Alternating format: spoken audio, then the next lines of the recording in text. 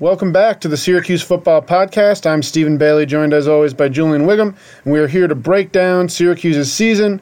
They finished 5-7 after a 39-30 overtime win against Wake Forest on Saturday. Pretty crazy game. Senior class really excited to go out with a win. Kind of a nice moment after what was a really disappointing season, and the kind of full scope of the season came back afterward in Dino Babers' press conference where he said more staff changes are coming. So we're obviously going to talk about that. We're going to take a lot of fan questions. That's what most of the show is going to be, and it's going to cover the staff stuff, recruiting, a few other things, some younger players to watch going into next year.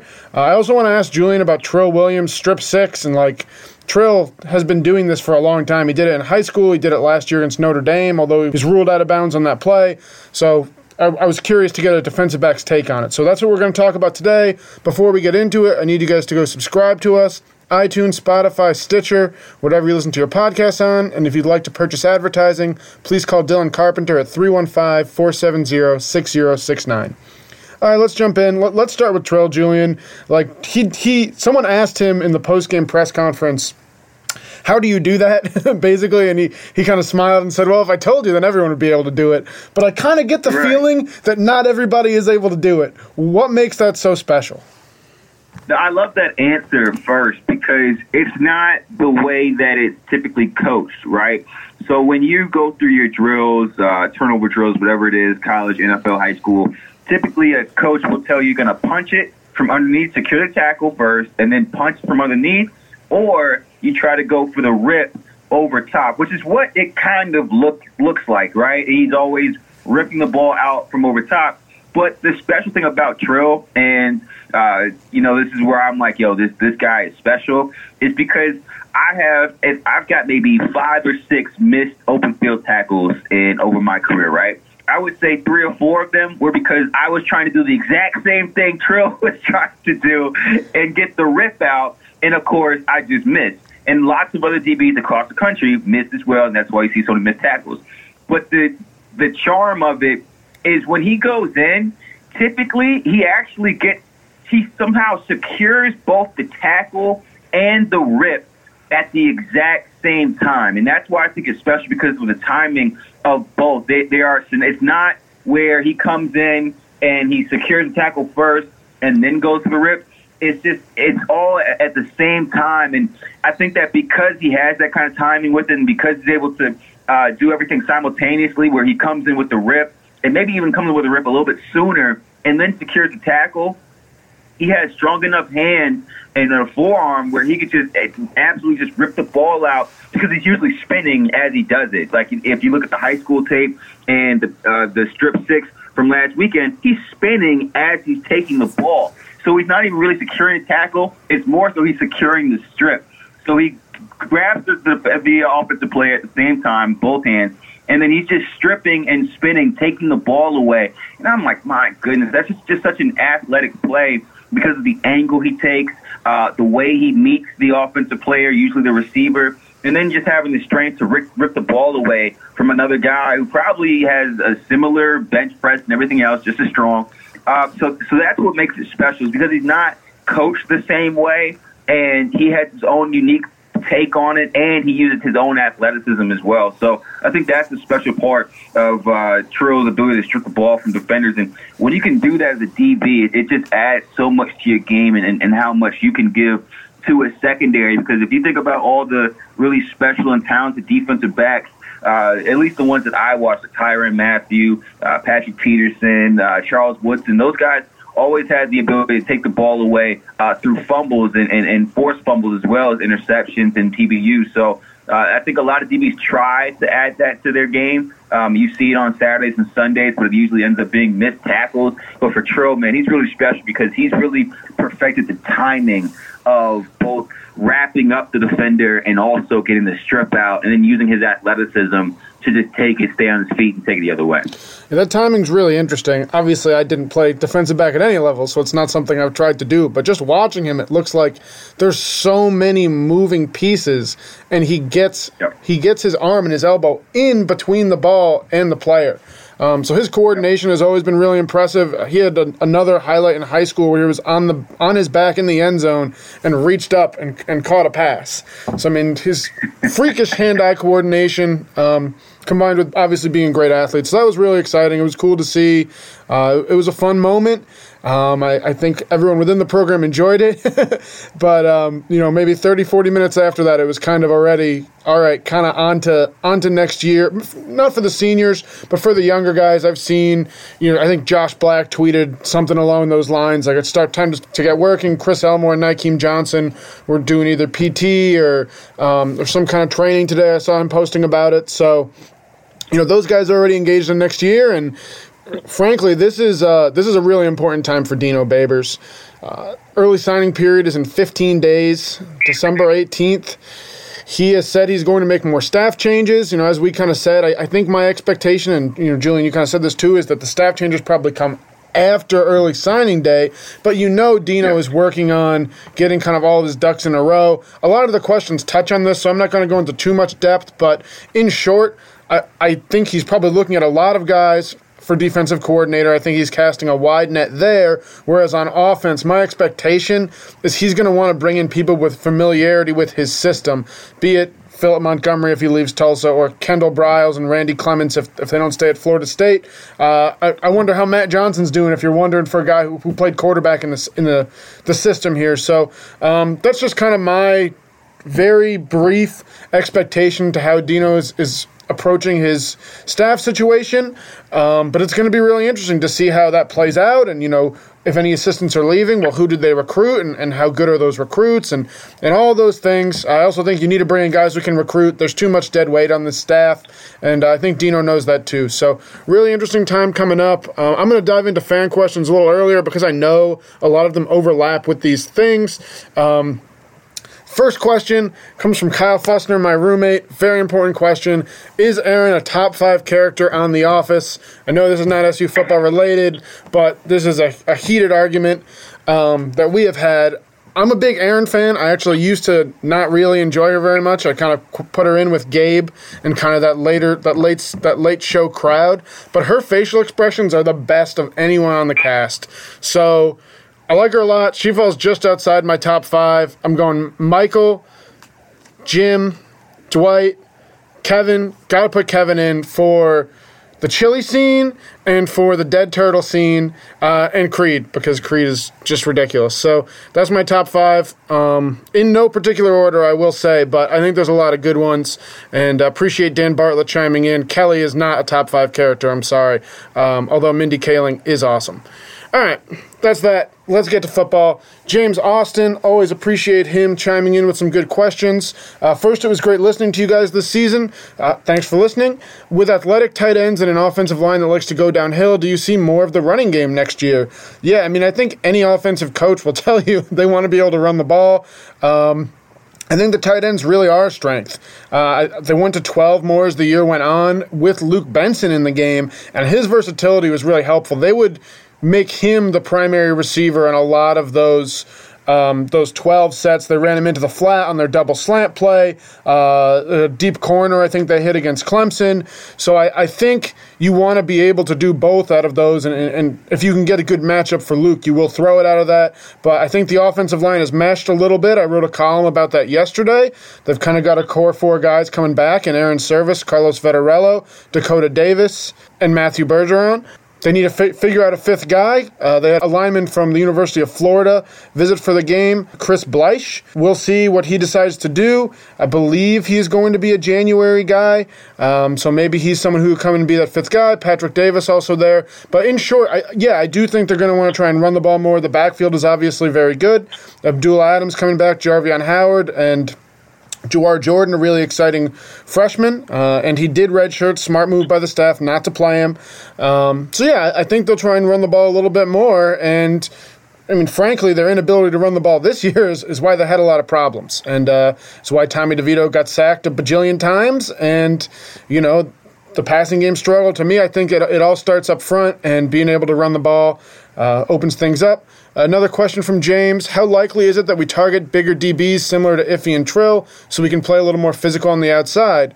The safety out of Canada, that's Ben LaBrosse, is more of the DB we will need moving forward. What do you think, Julian? It's kind of hard to say until we know what scheme they're running, but how do you think bigger DBs might help them be a little bit more aggressive on the perimeter? I anticipate them sticking to the body type of Trill Williams and Iffy Melifonwu, just because, one, in their initial scheme when it was the Tampa 2, the idea was the bigger your corners, the smaller the zone gaps get. I'll never forget how when I came in for my pro day and all the new coaches that come in, Coach Babers and all those guys, I was walking by and I truly felt like a runway model, the way they were looking at me like, yo, who is this guy? And it's just because of the length. And finally, when I got to talk to Coach E, he was saying the same thing. Like, we really want to get, longer, taller, bigger corners because it just helps with our defensive philosophy in terms of how we play zone, how our safeties play zone. I think the biggest thing for Syracuse is less so the corners. I think those would be fine. I think more and more bigger corners are starting to come out of high school because they're realizing, there's money at corner rather than playing safety. But I think the big thing for Syracuse, at least in terms of their secondary, is finding bigger safeties who can come downhill and tackle. I think that's been an ailment to Syracuse's defense for maybe the last 3 to 4 years. There's been so many big runs, and that's because you don't have safeties tackling. You don't have DBs who can tackle. I think Chris Frederick was a solid guy on the outside. I think even Iffy and obviously Trill would do a decent job on the perimeter. But I think the biggest thing for Syracuse is finding bigger, stronger safeties who can come downhill with a linebacker mentality that'll take the proper angle to actually hit somebody. I've grown tired of watching the 50-plus yard runs, and I think the Syracuse defense has too, and a lot of that comes from having linebackers out of their gap and then safeties who aren't willing to tackle. So that's my biggest thing when it comes to the secondary, is finding those big guys who are willing to come downhill and hit somebody. Because while Andre Cisco is incredibly talented in terms of taking the ball away, I think his knock and his scouting report will be his tackling. And I think that on the other side, with Evan Foster departing, I don't really think you're losing anything in terms of hitting somebody, but they need to bring somebody in who can actually do that. And I think that would be a real help from a secondary perspective, and as well as coaching guys to come downhill. I think that's going to be the biggest improvement when it comes to recruiting and Syracuse defense, just finding those secondary guys who can come downhill, take the correct angle, and hit somebody. Yeah, it's going to be really interesting. I know a lot of the attention is going to be on the front 6 or front 7, depending on what they come out in, but that secondary loses 2 guys. Obviously, you've got Trail, Iffy, and Cisco, who are growing, and I think Cisco, he didn't have the luxury of redshirting, so he really had to try and put on weight between last season and this season. I think he'll try and do that again, and that might help him a little bit coming downhill. Eric Coley is right now the guy who's probably slated to fill in for Evan Foster. We'll see if Devon Clark competes. He didn't travel to Duke or Louisville and wasn't dressed against Wake Forest. We'll see if Cam Jonas can get into it, and maybe they go out and bring in a grad transfer, bring in a JUCO guy. I'm curious to see what Cornelius Nunn can bring. He redshirted this year, not a bigger, harder hitting safety, more of a playmaker, ball hawk type. So, we'll see where they fit him in. Maybe he comes in at nickel, and you keep Trilla as your field corner with Iffy on the boundary. I don't know, but they got a lot of talent there. I'm kind of curious how it all maps out. Jeff Perrott. Cuse won 2 or 3 to close the season. They looked messy doing it, but they did it. Is that something to build off of? I think it maybe with the players and the younger guys who got opportunities in those games, like Jawar Jordan getting that experience against Duke and Louisville. Yeah, I think that's something, hey, I went out and played. I've got a chance. I can do this. I'm more motivated in the offseason. Matthew Bergeron, the offensive line in general, yes. I think from a player perspective, absolutely. If they're going to flip half of the coaching staff, it's really hard to say it carries over there. So I think kind of on an individual level, yes. And I think from a fan base perspective, you can kind of see what Dino wanted out of some of those positions this year because they played a little better down the stretch, and really primarily the offensive line, but even the secondary coming up with some turnovers. So yes and no, basically. Jeff Glotzer, do you see Mikel Jones, Lee Koba, and Jeff Canton as ready to step up to form the linebacker core? Where do you see Tyrell Richards lining up next year? I think all four of those guys are in the mix, along with Juan Wallace. Mikel is the most likely to play a lot. Kendall Coleman spoke really highly of his leadership and his maturity. So that's, to me, that carries some weight. And obviously, he played the most after Andrew Armstrong and Lakeem Williams. He was the third linebacker in 4-3. When Armstrong was out for the Wake Forest game, he played the whole game. So I think he is the most likely to start next year. Koba is really exciting to watch, very explosive. Guy who goes for the big hit, really physical. He was fun to watch on special teams, as was Jeff Canton. I mean, that dude is huge. I think he's like a year and a half older than his classmates coming from Canada. I don't have it up in front of me, but I think he's probably the biggest linebacker in the room and was this year. So I think schematically, that's the big question. Whenever you bring someone down from Canada, and Dino has kind of said this, usually takes 2 years to get all of your assignments down. But the fact that they got him out there on specials this year, and then he actually came on for one snap against Wake Forest, I believe due to an injury. So he's someone who was close to playing, and I think if he can get the playbook down, I think he might have the highest ceiling of any of those guys. What are you kind of looking for this spring, Julian? How do you think those guys are kind of be assessed by whoever the new defensive coordinator is? Yeah, I think the biggest thing. So whenever a new coach comes in, there's always from on the outside staff, whether it's like weird people in the academic or whoever else, like, oh, your first impression matters the most. That's how your coach is going to remember you in the spring. That's how they'll kind of evaluate you going forward. And you're going to have to constantly fight any negative connotations about you off of what you do during spring workouts and spring practice, right?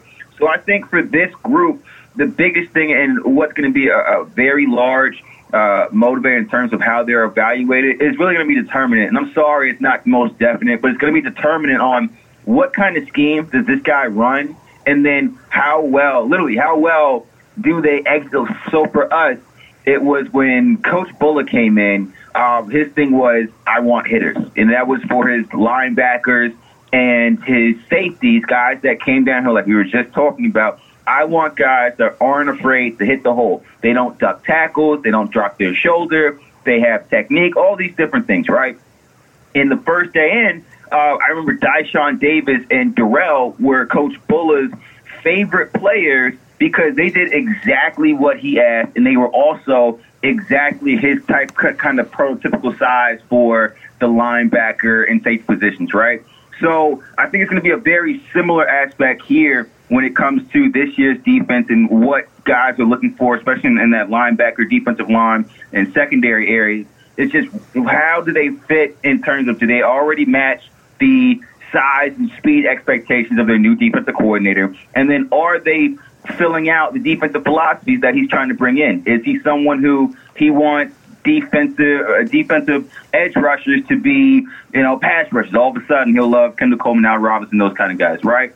Or is he someone for the linebackers? Is he someone who really values them being smart, knowing where to be, not necessarily always hitting the gap, but just knowing their responsibility?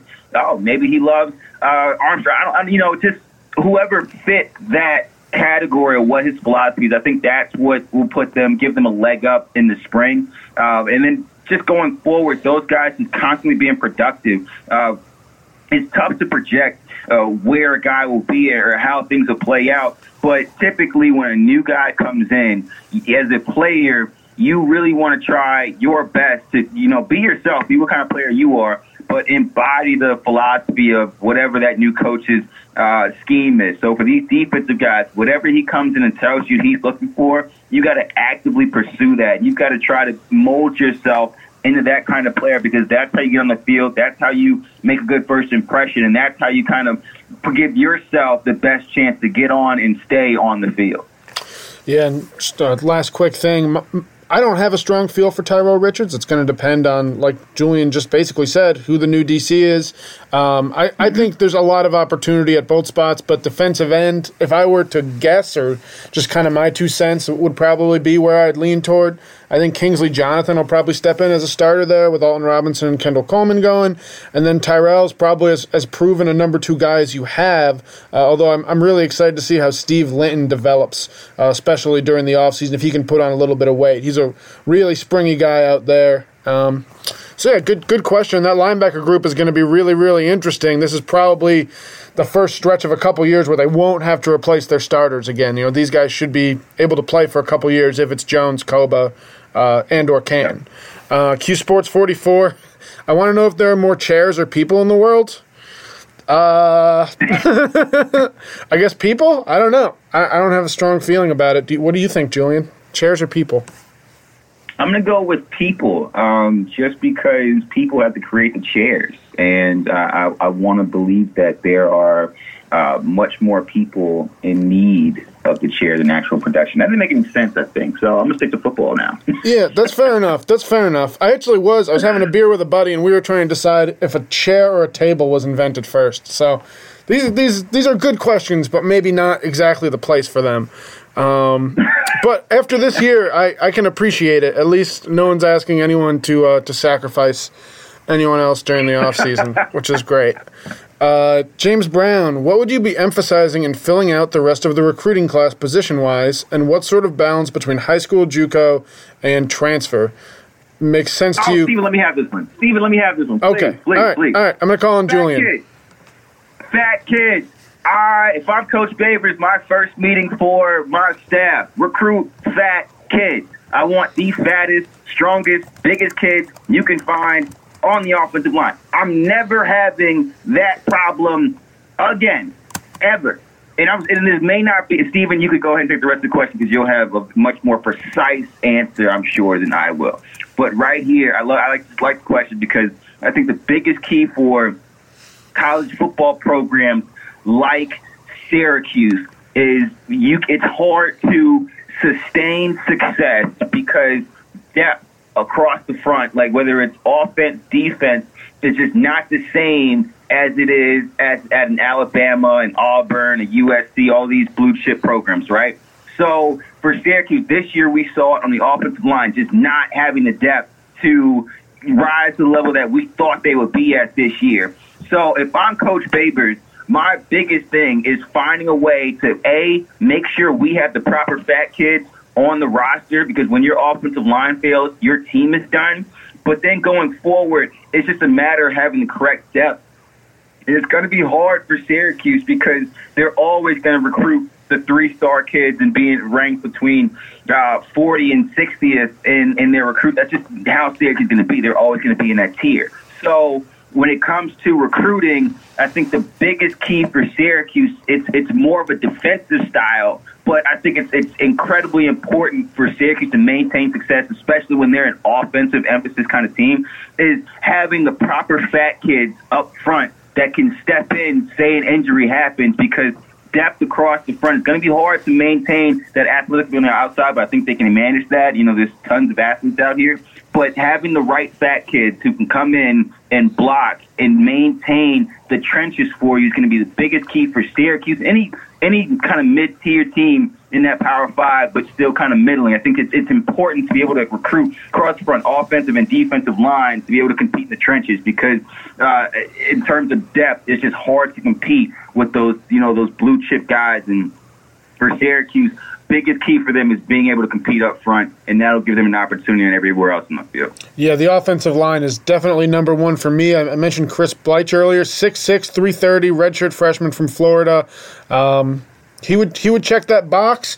Whether he could play next year is a question. Dan Mullen said that his transfer was related to a family issue. He's from Pennsylvania, so maybe he could get that family hardship waiver and play next year. I mean, maybe that's a bit of wishful thinking. Who really knows how the NCAA handles those? But yeah, I think you got to bring in at least one offensive lineman. Maybe Darius Tisdale develops after having a year here. The JUCO guard tackle they picked up last year, but frankly, they're returning 4 starters, and Sam Heckel, who they expected to be a starter this year, I haven't seen or heard anything that makes me think he's going to be ready for spring or.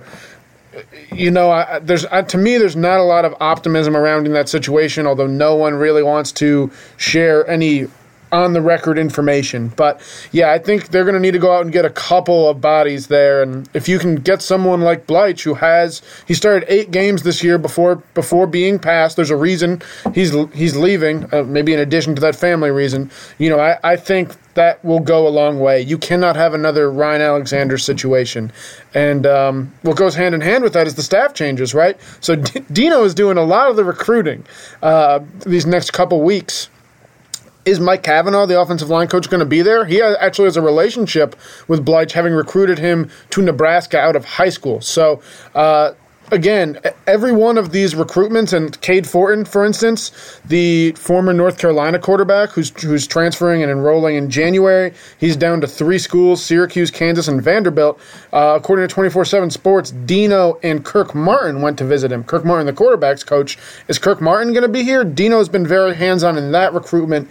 So, those are 2 specific names to watch, but when I look at kind of overall roster depth, the only position that couldn't use an experienced guy is really running back and I guess special teams. You've got Andre Schmidt, and then James Williams is a high schooler coming in who is expected to replace Sterling Hoffrichter at punter. But the offensive line, quarterback, even wide receiver, you lose Sean Riley. And I don't know who's ready to step in there. Ed Hendricks has been hurt since he got here about a year and a half ago. I think he's someone with a huge ceiling, but he hasn't been able to stay healthy. Is it Cam Jordan? Do you move Tristan to the slot and bring in an outside guy? Do you keep Tristan out wide and plug Courtney Jackson in, a freshman who they liked but never really got a chance to show what he could do this year? Defensive line, you're graduating 3 starters. You could really use some help there. Again, linebacker we already talked about. Could use an experienced body, and same thing in the defensive backfield. So, I think graduate transfers and transfers who are going to petition for immediate eligibility are really important. Otherwise, from a strictly a depth perspective, they lost a lot of defensive linemen and secondary players this year, and they actually just got a decommitment. Charles Bell VI, a 3-star safety from Maryland, decommitted. He's been offered by South Carolina and West Virginia since he committed to SU a few months ago. So, it's a really important time. Honestly, I think it's going to be hard. There's going to be a lot of Dino saying, oh, well, we're bringing this guy in and that guy in, but it's not official yet. It's not public yet. And he's really going to have to sell his vision for Syracuse football in 2020. Whatever that is, whoever those coaches are, it's really a challenging time for him, I believe. Good question. Sophista Ratchet, recruiting targets for the cycle. We just hit on. What are your early depth chart projections for next spring? Kind of hard to say. I mean, backup quarterback is interesting if you don't get Cade Fortin. I think Rex Culpepper is probably ahead of David Summers, but I don't think that's a quarterback room they're really happy with depth-wise. So I think they'd still look to add someone there after the early signing period, be it in the summer or whatever the case may be. I think Abdul Adams is clearly your guy at running back with Jarvion Howard and Jawar Jordan. I'd love to see more Jawar Jordan. Maybe he gets some run in the slot. You got to get the ball in his hands for sure. We already talked about the offensive line. I think you got your core 4 guys. If you can get Bleich, he comes in and can replace Evan Adams at guard. We touched on the defensive line. I think Kingsley Jonathan, Josh Black. They get McKinley Williams back. He plans to come back. Yeah, he redshirted this year, playing in only 3 games, I believe, after suffering that foot injury at the start of preseason camp. Linebacker we touched on, and defensive back we touched on too. So it's really hard to predict this early on. We don't know who the coaches are. We don't know who all the players are. But that's definitely something we'll be monitoring. I usually do a pre-spring depth chart and a post-spring depth chart and all that kind of stuff. I understand the interest there. It's a little too far out to be able to tell. John Adair, have you heard any rumors about who's in the running for the new DC? No. Frankly, if I'm just being honest, no. We've talked about Brian Norwood, overlapped with Dino at Hawaii in 1984. Then he was the DC at Baylor. Dino was there for most of his time, and he's currently the co-defensive coordinator at Navy. He's 4-2-5 base with 3-4 principles is how it's kind of described. Aggressive scheme. We'll see. Nate Mink, my colleague, wrote about it a little bit earlier, I think a few weeks ago, and he said, to quote, "The whole concept is based on organized chaos with the objective being to confuse the heck out of the quarterback and offensive linemen." So we'll see. I really think Dino's casting a wide net there. I think he is open to bringing in whoever he thinks the best candidate is, and I do think he'll take his time there. Offensively, like I mentioned earlier, and I think we'll touch on this a little more farther down, I think he's got a smaller pool. He wants to bring in guys who have familiarity with his system. Dino's burner. Early prediction for next year's record. You know that's pretty much impossible. Extremely favorable out-of-conference schedule, even with Rutgers getting Schiano. I think we go 4-0. I'm inclined to agree, even after what happened this year. It's just hard to pencil in a loss to Liberty, who lost Buckshot Calvert, its quarterback, and Antonio Gandy Golden, who is a legitimate NFL receiver. Assuming we hire a competent DC, it has to be no less than 7-5. I love it, Dino.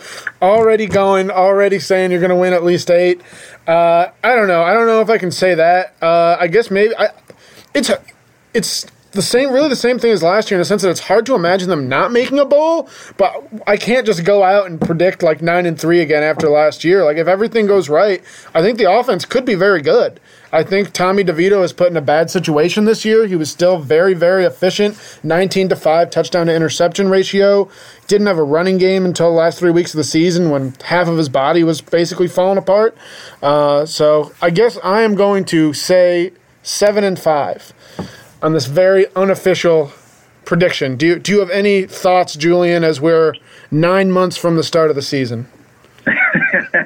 Yep. So my initial thought for this year's team was that we were at a fork. They were going to be either really, really good or really, really bad. But I leaned, as most everyone should know, very heavily towards really, really good. I was one of the few people saying, I was kind of with everybody, but it was much more vocal. This team's going to be great, 10 wins, DeVito's Heisman. I was fully on board with this year's team, very excited about the potential and future of Syracuse football, yet for them to fall apart due to a number of things. When it comes to looking at a football team 9 months in advance, it's tough because obviously they don't have a coordinator yet. I don't know what kind of staff and scheme they're going to put together. I don't know how DeVito comes back next year. Obviously, he was productive and efficient, but I don't know if the poor offensive line hurt or helped development. So I can't think of a philosophy in terms of will they be really good or really bad. I don't have that yet. But in terms of where I think this football team could sit, I do believe that a 6-6, 7-5, 6-8 wins will make sense. So I'll sit right in the middle with you, Stephen, at 7-5, just because I think that this team has the talent to make a bowl game like they did this year. And I also believe that with the coaching changes, they will be on their best behavior in terms of getting the most out of their guys, knowing how changes have been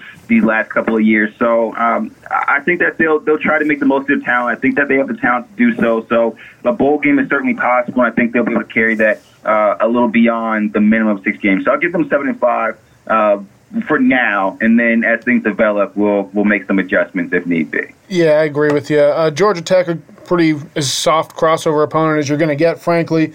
BC fired Steve Adazio, so new coaching staff there. We'll see what the rebuild looks like.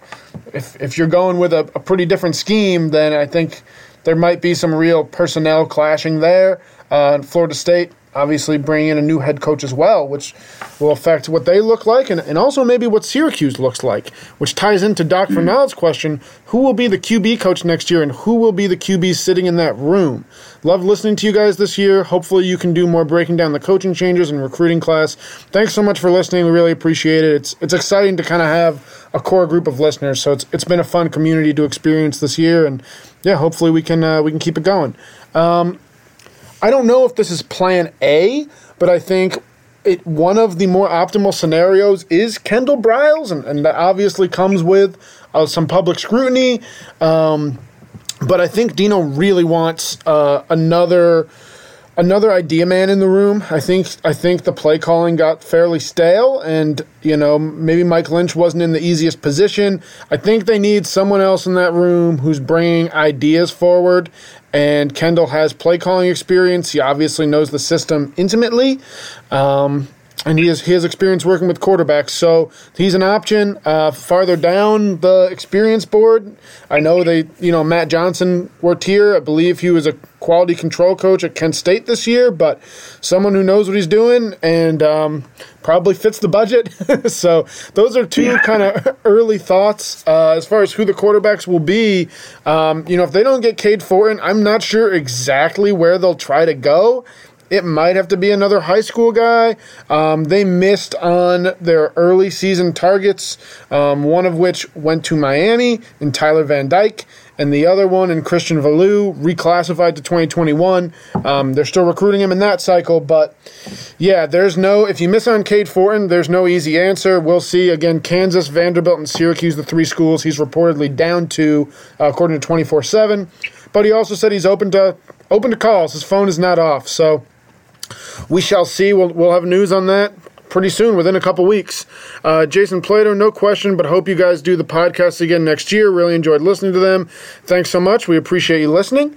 Jack Hughes, first time, long time. Julian, what defensive scheme do you think would best suit the existing players and their strengths?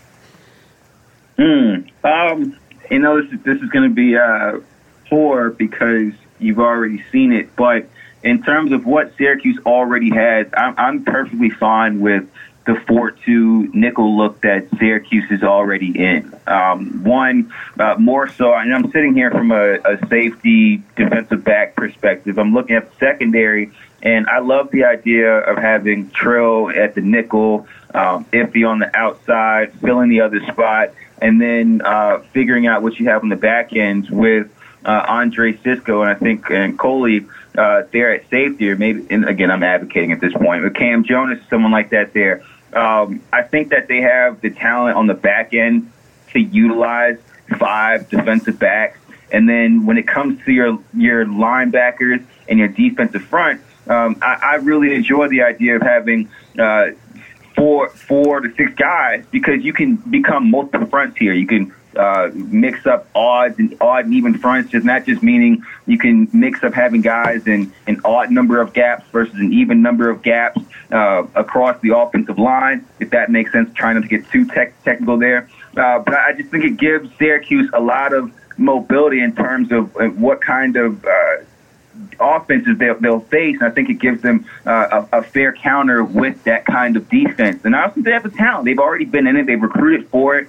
They wouldn't have to deviate very much from their old recruiting philosophies in terms of this is what we can get out of you in this position. But it also allows you to open up into other things, which I believe are quote-unquote modern ideas. Here, I think having a 3-3-5, that 3-3-5 defense, while it was in Schaefer's defense, I think it's popular over with West Virginia back in the day. I'm not sure who runs it today very often, but I do know it's been part of LSU, Saban defenses at Alabama, where you, again, with like the 4-2 and the nickel formations, you just can create so many different fronts, and you can bring blitz packages from just about anywhere. And I've just noticed, in terms of just modern football, finding ways to utilize speed and finding ways to match up and create mismatches from a defensive perspective, that 3-3-5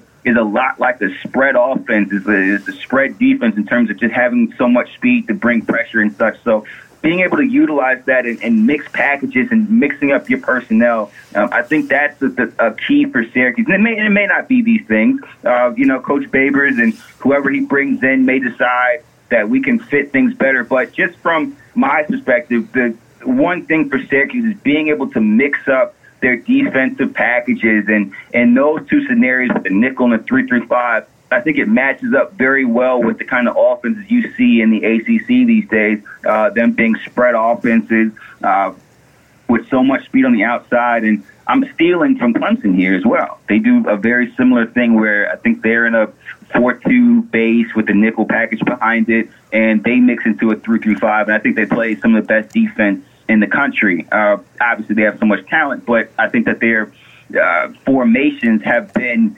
modernized, and I think that their defensive philosophy is going to be something that takes over across college football because it works so well and it allows them to utilize their players in such a fashion that they've become dominant and really the top team in college football these days. Last few here, Joe Bruce, any chance of demoting Mike Lynch and replacing him with a Matt Luke, Kendall Briles, etc.? I think Lynch probably stays on staff. He's one of the better recruiters. I would say Nick Monroe is clearly their top recruiter. Reno Fari's done some nice work in the DMV area. Mike Lynch in, I believe, Pennsylvania and Canada, solid recruiter, someone who's obviously close with Dino. Could I see him going to co-OC or maybe even just running backs coach? Yeah. It's definitely possible. I think it depends on who you can get. But yeah, Matt Luke doesn't make sense to me. I really think they want to bring in someone with familiarity with the system. All right, Kyle Nabawanik, thank you for the email, Kyle. I appreciate the kind words and the pronunciation. I feel much better knowing that I hopefully just said your name correctly. Since it's been a different linebacker group every year since Franklin and Bennett graduated, who do you think will start at the position, and how do you think they'll be as a group next season? We kind of touched on this already. To me, I think Michael Jones is probably going to be in there, and I'll say Juan Wallace. I think it's really going to be contested, more so than the last 2 years. Brian Ward was a guy who he opened it up, but I think he was always leaning toward his seniors, Kylan Whitner and Ryan Guthrie 2 years ago, and then Lakeem Williams and Andrew Armstrong. So no seniors. So it's certainly not going to be the same. Going to be a different person making the decisions, obviously, but I think Mikel's work ethic, his reliability, and he can hit too. Maybe he isn't quite as powerful as Koba and Canton, but I think he plays with a little more control from what I've seen. So to me, he's probably the guy. I mean, this is no surprise. He played the most this year, who's best suited to start. And then Juan Wallace is 2 years under his belt. But I really think they're all going to get a shot. And frankly, again, I would not be surprised if they brought in a JUCO or a grad transfer or both. So we shall see, and we'll see how many players leave the program and how that affects the scholarship situation. All right, last one, Christian Leogrand, top 3 players to watch for in 2020. He asked about staff changes too, but we kind of touched on that. It's hard to predict to me exactly who is going to go. I think your lesser recruiters are more likely to go. I think whoever the defensive coordinator coming in and who they want to bring in will affect who stays on that side of the ball, and who Dino can get with system familiarity will affect who stays on the offensive side of the ball. But top 3 players to watch for in 2020, I figure we can each do this one. I'll give you my 3. Tristan Jackson, coming off 1,000 receiving yards year.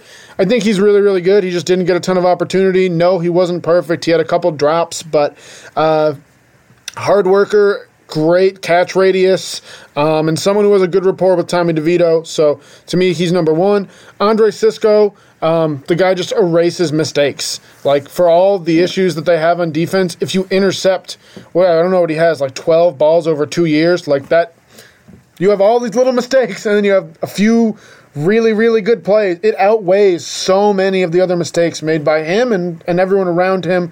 And then a 3rd player to watch in 2020, who haven't we talked about yet? I'm going to say Aaron Service. He should finally be playing tackle for a full year next year. This is a guy who's probably supposed to be playing tackle each of the last 2 seasons. He calls it more of his natural position, I think, based on his body type. And frankly, I think the public just hasn't seen how good he can be out there. Extremely athletic.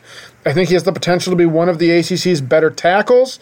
And, we saw how detrimental the offensive line was to Syracuse's production this year. I think just having him at left tackle is going to go a long way, and it's going to allow maybe Syracuse to understand where they're going to be attacked and then how to protect it. If you can just leave him alone out there and know you don't have to be worried about maybe the overload on that side as much, you can focus on Dakota Davis and Matthew Bergeron on the right side. So those are my 3 guys to watch. What are you thinking, Julian?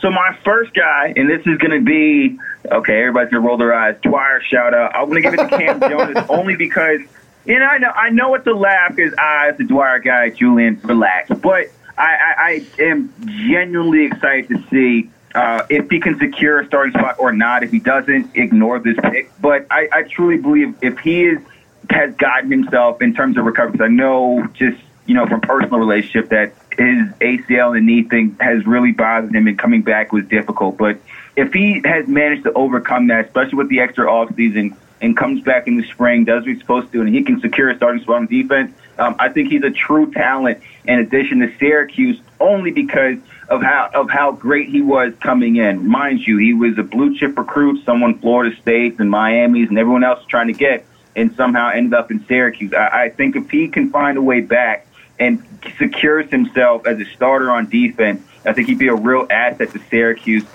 in that strong safety position. And then number 2, looking for a receiver. I'll go with Tristan Jackson as well, just because of how great he was this year. I was hearing 2 years ago when he was a transfer, he is the best athlete on our team right now. And that was just from inside, starting to leak out a little bit. And I'm like, oh, really? Finally got a chance to see him play. I'm like, okay, I see it. I get why. I think he'll end up moving into the slot like you do, Steven, in terms of what they'll do on offense because of what they're losing in the slot. But I think that he'll be someone as well with Tommy DeVito. That connection, I think, is really going to grow next year. Especially, I don't know what happened to Taj Harris this year, but I think that the connection is going to be Tristan Jackson and Tommy DeVito, and I really expect that to grow into another All-ACC season with even some consideration for All-American, just because of what Syracuse's offense is and the receivers that have gone through this program and what they've become. And then finally, last guy, Steven, and this is very poor on my part. I'm stealing one of your guys. Steven, the running back, I just lost his name. Jawar Jordan? The kid, yes, Jordan. I think he's going to be someone as well for Syracuse, just because that running back room is going to change. I've loved his speed and what I've seen from him this year. I thought that he was a cat. If he can add some weight, I think that he's someone who is going to do really well for Syracuse, just from the running back perspective. And then the other thing, for whatever reason, and this is like an internal thing, just a football guy, has nothing to do with really, truly being on the field, but I've always noticed that when it comes from, if you are a freshman who played, and it's just every program I've seen, if you're a freshman who played and for whatever reason you were underweight or you just didn't need to be on the field, but you did, your confidence just skyrockets. I've noticed it with so many different guys, just in their demeanor and how they play, how they practice. Their confidence skyrockets so much, and then all of a sudden they pop in their sophomore year because they're just so much more comfortable with the offense. All they had to do in the offseason was work on their bodies. Mentally, they're already there because they've played, they've gotten reps, they've been with the first and second team. They know how the offense runs or the defense runs. And then they hit the ground running and become great players. That happened for me my sophomore year, even without starting. It just happened for me. And I've seen it for so many different guys where they just all of a sudden pop. Zaire Franklin was another one who did this. I just really believe that Jordan, I think he'll have a great year just because of the minimal amount of snaps he has as a freshman. I think he'll be able to carry that into his sophomore year and really become something special for Syracuse. I think Monil did this in a very similar fashion. He was a small cat when he started. All of a sudden, he's one of these thicker running backs coming out from Syracuse. So I'm looking forward to SU's running game, and I think Jordan's going to be a large part of it. Yeah, Jawar's going to be fun to watch. Even this spring, I think if he can get his pass protections down too, that'll go a long way toward getting him on the field. But, yeah, all right, guys, thanks for all the great questions. Really, really good list today. I appreciate all that. Thanks, as always, for listening to us. If you haven't yet, please go subscribe, iTunes, Spotify, Stitcher, whatever you listen to your podcasts on. If you'd like to purchase advertising, please contact Dylan Carpenter at 315-470-6069. We will be back in some fashion to talk about the early signing period. Thanks.